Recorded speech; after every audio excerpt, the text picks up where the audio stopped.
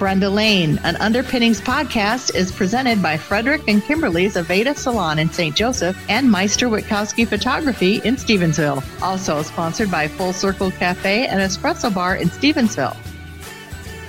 Hey, it's Brenda Lane. Question: who's one of the most passionate wedding photographers in the area, having photographed over 650 weddings and literally written not one but 2 books on bridal photography and beauty? Who went from camera assistant at her professional photographer parents' knees as a child to chief photographer and now owner of the business? If you said Amy Witkowski of Meister Witkowski Photography in Stevensville, you're right. And that experience makes her ultra qualified for senior, baby, family, special occasion, corporate, product, and website photos as well. That's why Amy was my choice for my son's newborn pictures 19 years ago and just recently for Underpinnings Marketing. You can trust Amy Witkowski with your photo legacy. I did. Meister Witkowski Photography, Stevensville. Visit meisterwitkowskiphoto.com.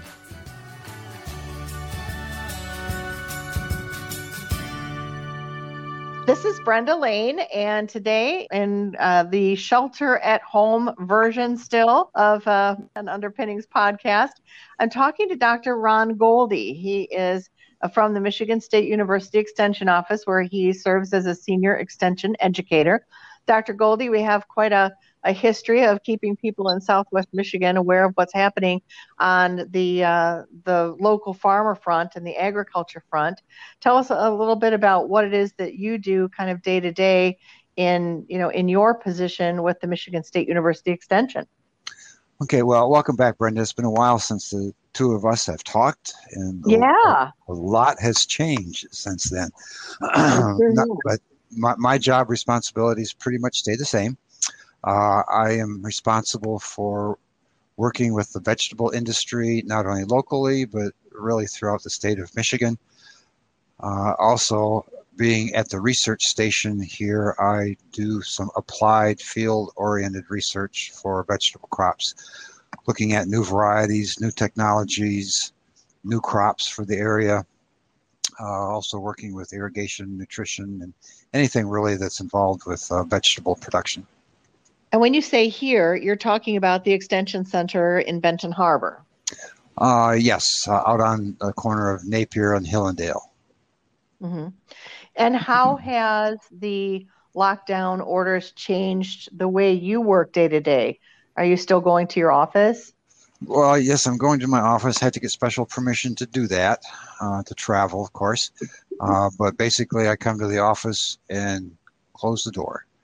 And do computer work, although I have planned for trials for this summer at the station, and I had to get special permission to do that as well. And a lot of universities around the country are just not doing trials this year. They're just saying we're not doing them. We can't travel without permission, out of state or in state even, until the governor lifts things. But the other thing it's done to us, not only has it restricted it that way, but the budgets now are being severely affected. So our travel budgets may not even be there if we can travel. When you talk about trials, can you tell us the types of trials that you will be able to continue doing at the Benton Harbor Extension Center? There are research trials on new varieties. So there'll be trials on peppers, both sweet bell peppers and then what we call specialty peppers, jalapenos, habaneros, banana peppers, that group of peppers. So I'll have 2 separate trials on those. I'll have a fertilizer trial looking at the effect of nitrogen rates on tomatoes and peppers. I will also have some industry trials working with a seed company where they contract with me to grow some of their latest selections to see how well they will do here, and eventually be released to the Michigan and industry in other states as well. So those kind of things. We live in a very heavy agricultural area, so it's probably no surprise for a lot of people that might be listening that there is such a connection between agriculture and farming and science.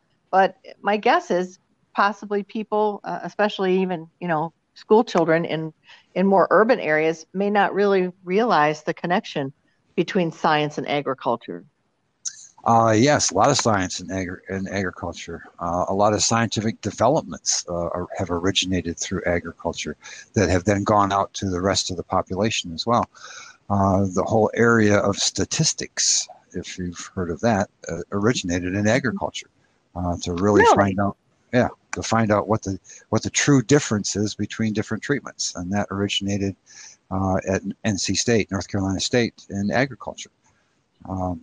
And so that, the rest of the world owes agriculture at least that, as well as their food source. So yes, a lot of science goes into agriculture, especially in the United States, where a lot of the easy things have been done in agriculture in the United States, and so now we're using science to do some of the more difficult things that require more testing and more evaluation. And just looking at it with a finer tooth comb, if you want to look at it that way. Well, my original plan when I contacted you, Dr. Goldie, to be a guest on the podcast today was to talk to you about coronavirus and COVID-19 and how this whole, shelter in place and how this episode that's happening and affecting our health, our world, our economies, how that's also affecting the world of agriculture. But based on the timing, I'd also today not only like to address that, but maybe talk about the recent very cold weather and the freeze weather that we've had in the evenings, and how that is also going to combine to affect our farmers probably in a negative way over the course of the year. So knowing that, I'll let you decide where you want to start. Which one first?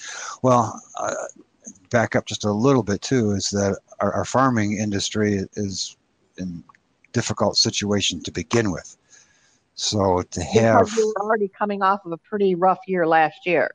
Well, last year, plus the farming income is way down from what it has been in the past.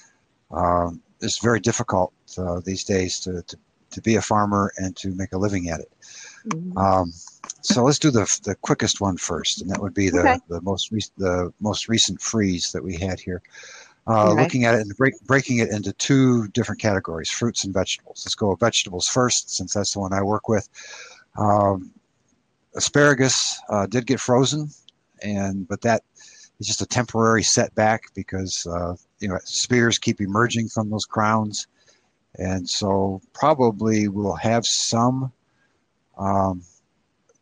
limited supplies by this weekend, but with the warmer weather predicted, we'll be back into volume full production by early to mid next week. So you'll be able to get your Michigan asparagus again. All right. The other thing that did be able to give people some good news these days. Yeah.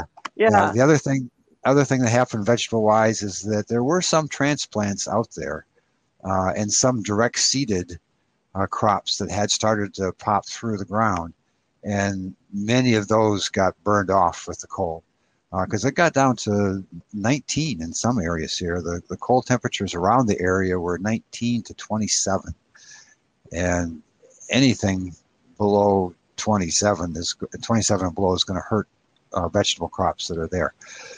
But from the vegetable standpoint, vegetable growers can just replant. Okay, so they started doing that Monday and Tuesday, and so much of that probably has been done with the Wednesday being nice, and so they probably have recovered from those early plantings, and then starting to move on to the next planting. So vegetable-wise, as a vegetable grower, it's not as serious as a fruit grower, because a fruit grower, 5 minutes at the wrong temperature and you're done for the year. And that's basically what happened the other night. We had more than 5 minutes, but the crops that we grow in this area, cherries, plums, both sweet cherries and tart cherries, plums, and peaches were seriously hurt. Now, serious means completely wiped out on some sites to a partial crop on others. I don't think anybody with those crops are going to have a full crop. And didn't the same thing happen last year to peaches? Same thing happened, but for a different reason. Last year, it was a midwinter temperature that caused the problem, not a spring freeze. Okay. This year, it was a spring freeze. And so those crops have been seriously hurt. Blueberries are mostly okay, from what I hear. There's some damage, but blueberries can recover to a certain extent because the berries that are left will just get bigger. Okay, so that's a benefit that blueberries have. Mm-hmm. So there's probably some damage on some of the lower, poorer sites, probably sites that shouldn't be planted possibly anyway. Then juice grapes were hurt to some extent. Juice grapes being the white Niagara and the purple Concords, but they can recover to some extent as well because they have secondary buds, they're called, that can take the place of that primary bud. So those secondary buds will now start to grow. And so there will be a crop on those, but probably just slightly reduced. What about the wine grapes? Wine grapes seem to be okay because they wake up a little bit later than what the juice grapes do. And so from what we think is that they will mostly be okay. And the other one we have left that's big in this area is apples. And probably those have been hurt to a limited extent as well, especially those that bloomed early. Gala being one of the more popular ones that bloomed early. So there's some damage there. So there isn't really a fruit crop that got away with no damage, but there are some that were more heavily damaged than the others. And a lot of that damage depended on your site. You know, if you had a good site being one that is high and has good air drainage, it's called, where cold air is heavier than warm air, so the cold air flows down into the lower areas. And so if you're on a high site, a high hill, you probably experience less damage than if you were lower. Okay. And there are certain things that some of the farmers were able to do to help mitigate or minimize the effects of the temperature on their crops, right? Well, the only crop that really has a good benefit from that is you can do it on blueberries. I don't know if anybody, it's with the irrigation. You turn your overhead irrigation on. Mm-hmm. And as long as you keep putting water out there, it doesn't go below 32. Okay, as long as water keeps flowing, as long as you have liquid water, it may freeze, but you may have liquid water on the surface of that ice. It will be at 32. And that is more often used in strawberries. Okay. And strawberries should not have an issue. Oh, okay. Well, I thought also that keeping air movement or kind of keeping a wind movement going is also something that can be done. Is that correct or not? Yeah, you can, but the as low as the temperatures were, there wasn't, the air above wasn't that much colder. Okay. Or excuse me, not that much warmer. And so what you're doing with those wind machines is you're moving the wind around, so it doesn't have a still situation, and hopefully you're bringing some of the warmer air that's up higher down. Down, yeah. Yep. But it was so cold that higher air wasn't that much warmer. Okay. And there were some areas, the wind was kind of out of the north too. I was checking it before I went to bed. It was out of the north, and it's northwest is best because then it goes across Lake Michigan and can be heated up by the lake. But when it comes straight out of the north, in our area of the state, it comes across the western part of land of this and not across water. And so that's probably what led to the temperatures getting so low, because I know at my house in Stevensville, we must have got some clouds because I only got to 35 in Stevensville. So closer to the lake, it was warmer than it was further away. Mm-hmm. Okay. Coldest temperatures were really around the Hartford area. And just the same place that sometimes really gets the big snow pileups when we get the lake effect snow. Right. Yeah. Yep. Just think lake effect, and you see where the colder temperatures were. So let's move on a little bit to how the whole coronavirus effect is going to be touching farmers and local agriculture. Okay.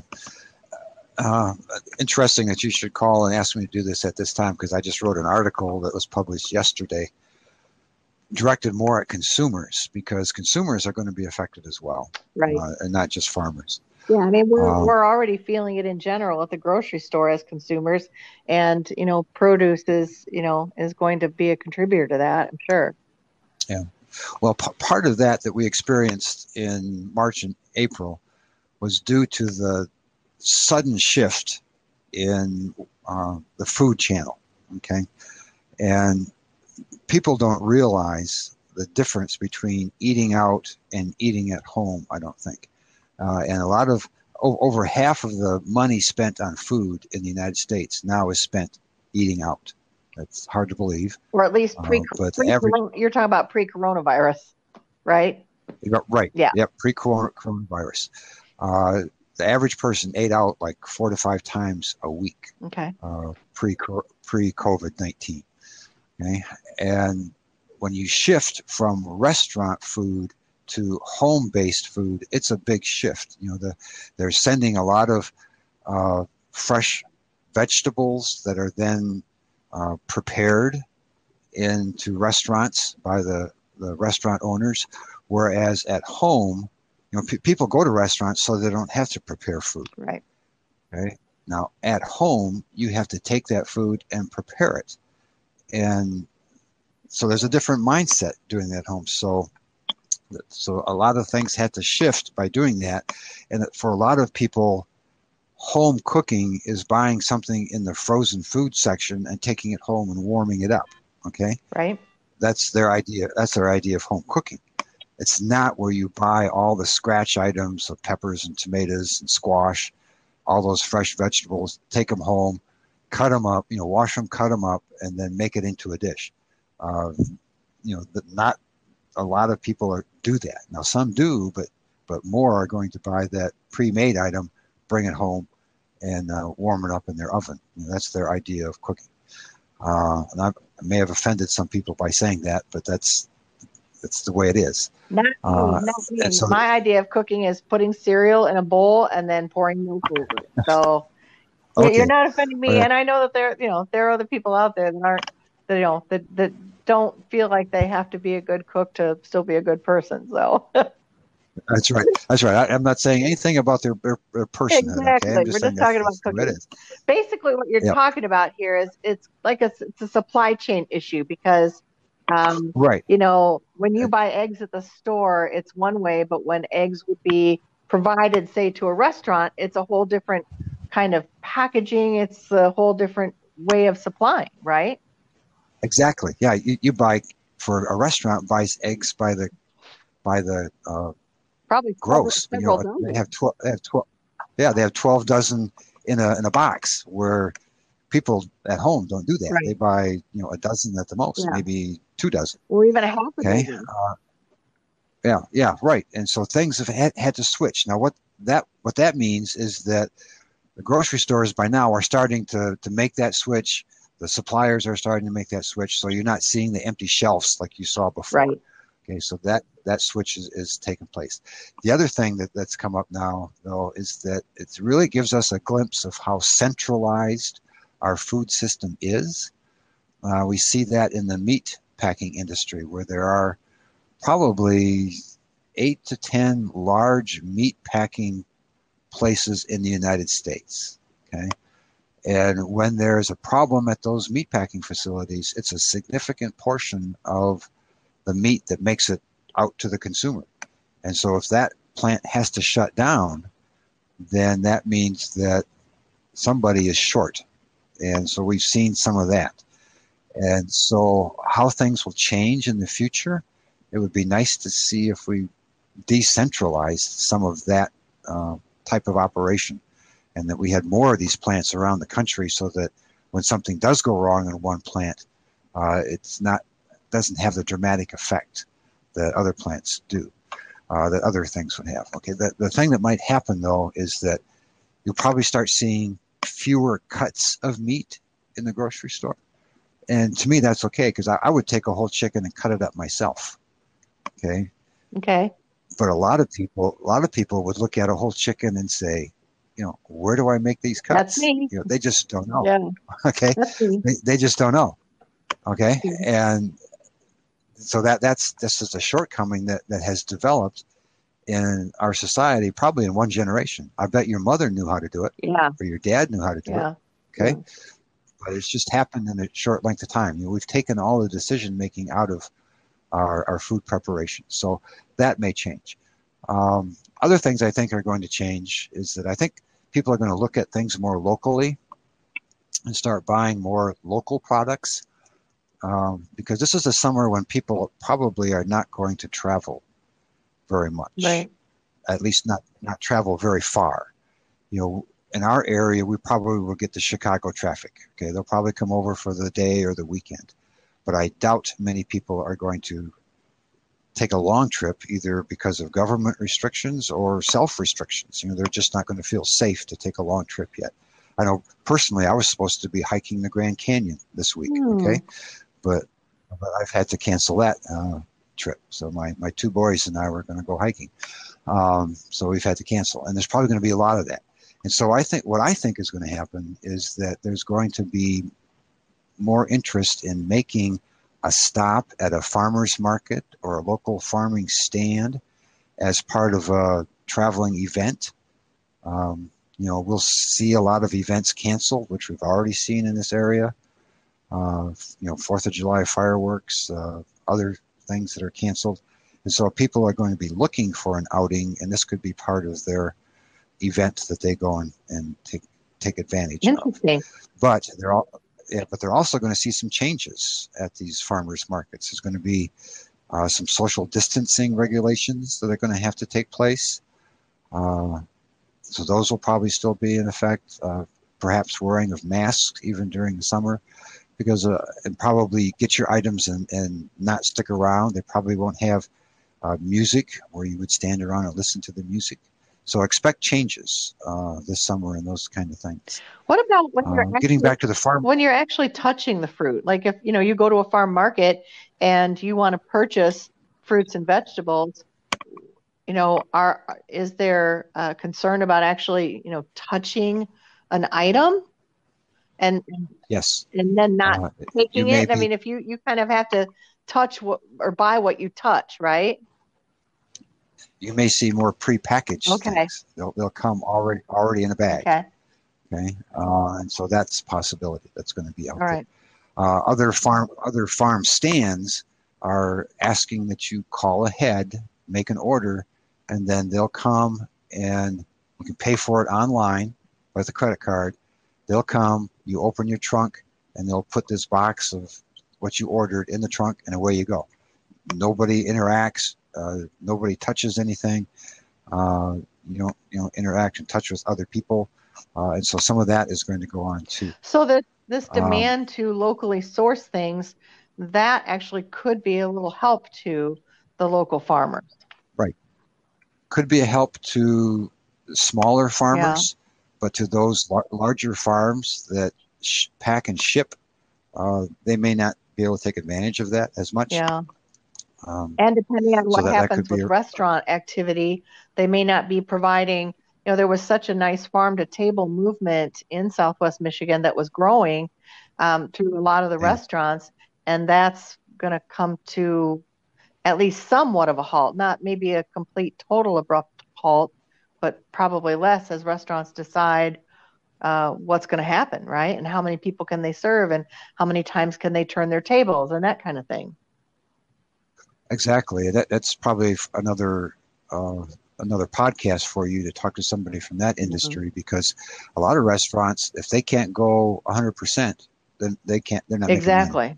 And so that's going to be an issue that, like I said, you can make another podcast on. Probably that. Will. The other issue that our larger growers are going to have, they work off, a lot of their labor comes from either down south or in some cases Mexico, Central America. So you're talking about migrant workers.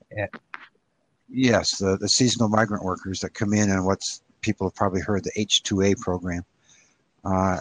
And so a lot of those workers come in, and they're screened before they come in, so they know that they're okay. But that doesn't mean that they can't get COVID while they're here. And if a worker gets the virus while they're here, that puts them out of work for 3 weeks or more, because they have to, they have to recover from it. They have to have 2 weeks of isolating from other people, and in the meantime, the living conditions that anybody's under is that you could be spreading it to those that are closest to you. And so that continues to be a concern, because a lot of our growers aren't capable of housing, multiple sick people for extended lengths of time. And there are increased travel restrictions now on anybody coming into the United States, which is going to rule out some of those South American migrant farm workers, right? No, because they're deemed essential workers. Agricultural workers are deemed essential. They have to have a letter of, they're allowed to come in. They have to have a letter of transmittal saying that they're essential and where they're going to work and where they're traveling from and to and all that. But they still should be able to come in. Okay, so there's going to be changes that we're going to have to adjust to. We may see an increase in prices because of all the additional sanitation things that are going to have to go on. People washing and sanitizing their hands in between customers, so it's going to take more time. So the thing we need to tell your listeners is that patience is going to be real important over the next 3-4 months. Yeah, I know that I've been reading a lot about, especially in some of the big cities, a lack of food availability, especially for lower income people. And I think what seems frustrating is we have the food in this country right now. It's just the hiccup is making all the changes and transitions to get the food to the people that need it in a way that works under coronavirus. Right. It's like trying to stop an ocean liner. Okay. It takes a while for it to stop and start moving in a different direction. The USDA is actually, as part of the stimulus that they just passed, it does have a program where growers can grow specifically for food pantries and be paid through the USDA. So any growers that are interested in doing that need to contact the USDA, their office here locally, to see if they want to take part of that. The other thing that I think is going to happen is probably going to see more home food preservation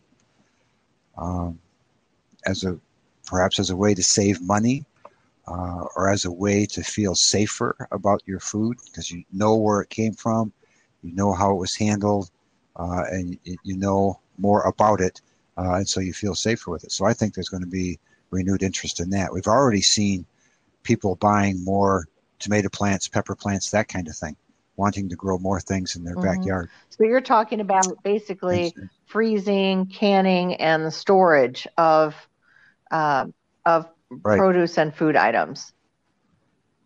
Yeah. It used to be that you could go to garage sales and you'd see a lot of canning jars at garage sales.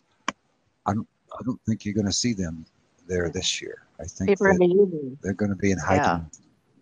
Yeah, and you mentioned the plants, and I know that I've seen that a lot more people are planning on growing some of their own food this year. Yeah, and I think what's going to happen from that is I think they're going to have a new appreciation for farmers, because it's not that easy to grow enough food to feed a family and to perhaps can some tomatoes and that kind of thing. So it's a lot harder than what people think. So this change has probably changed also for you all at the Extension Center, kind of maybe shifting your focus on what your current objectives are, right? Because everything's changing. Well, the objectives pretty much stay the same. It's just how we do it is what's changing. Can't make calls on farm calls, at least not now. Perhaps later this summer we can.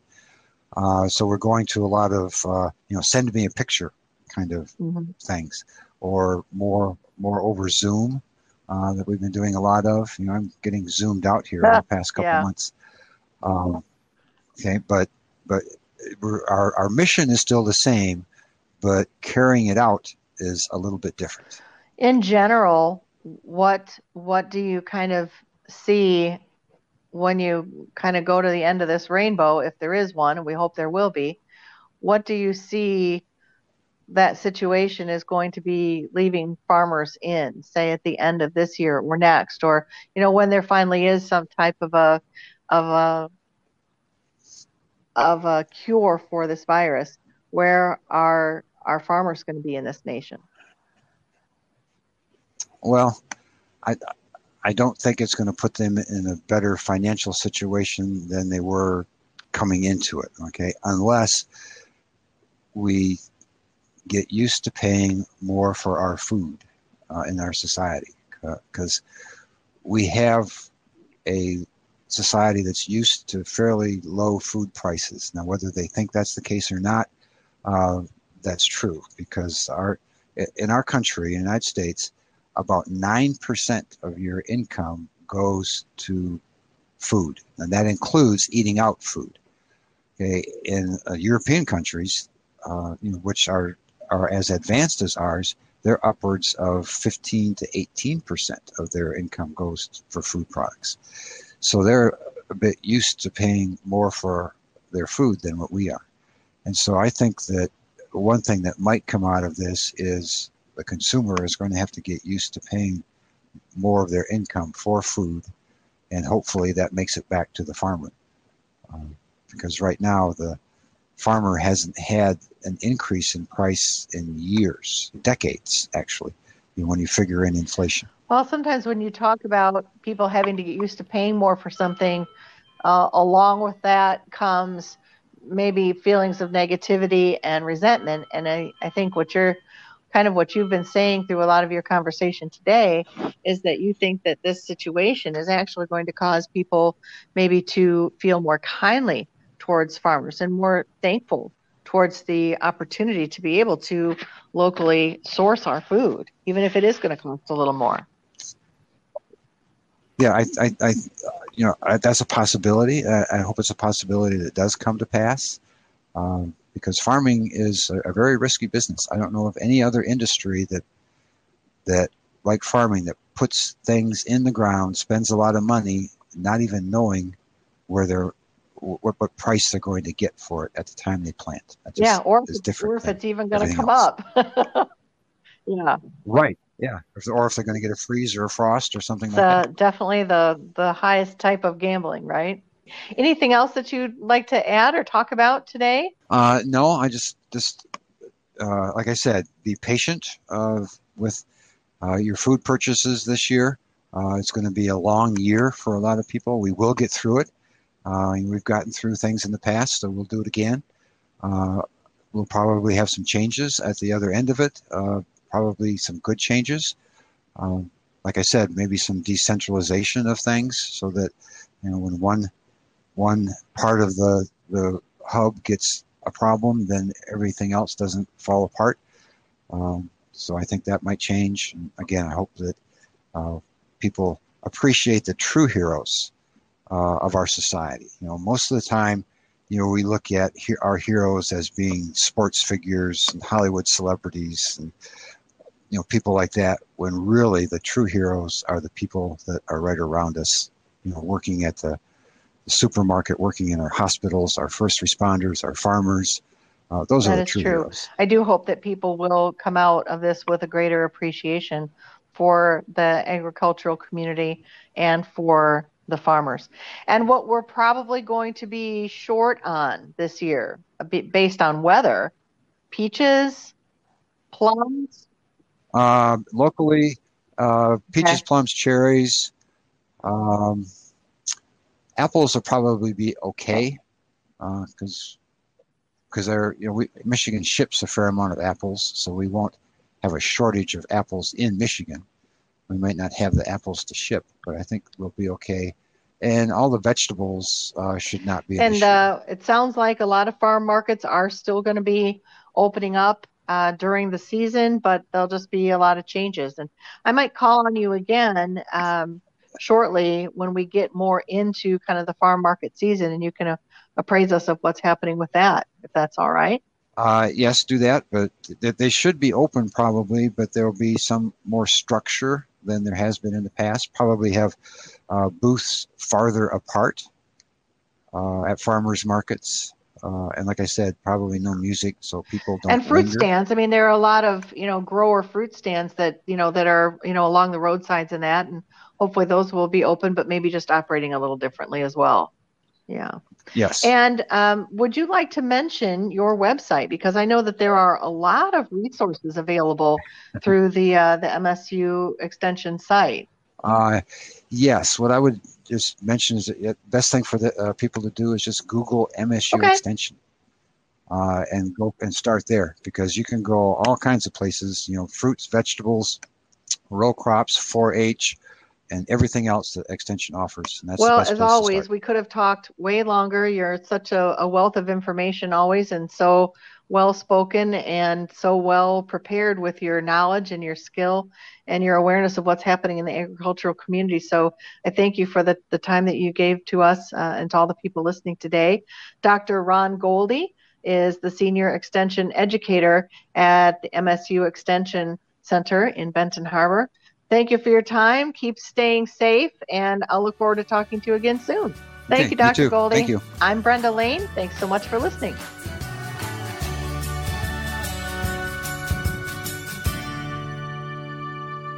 Simply stepping inside Frederick and Kimberly's Aveda salon will have you falling in love with the proprietary scents of Aveda products for hair, skin, and aromatherapy. Aveda products are environmentally friendly, and millions already trust Aveda with their hair and body. However, due to coronavirus closure of non-essential businesses in Michigan, Frederick and Kimberly's Aveda is following that order for everyone's safety. To ensure you can still experience your favorite Aveda products, including Shampure, Cherry Almond, Beautifying, Rosemary Mint, and Stress Fix, visit frederickandkimberlys.com and click on Shop, and the shipping's free. So continue to shop Aveda for hair, body, and skincare at frederickandkimberlys.com. That's Frederick with a C. Brenda Lane, an Underpinnings podcast, is presented by Frederick and Kimberly's Aveda Salon in St. Joseph and Meister Witkowski Photography in Stevensville. Also sponsored by Full Circle Cafe and Espresso Bar in Stevensville. To see resources related to this podcast, for sponsorship information, or suggest a topic, visit underpinningsmarketing.com. Follow Underpinnings Marketing on Facebook, Instagram, and LinkedIn. Brenda Lane, an Underpinnings podcast, is produced by Jackie Beisel at Underpinnings Marketing. Thank you for listening, and share with your friends.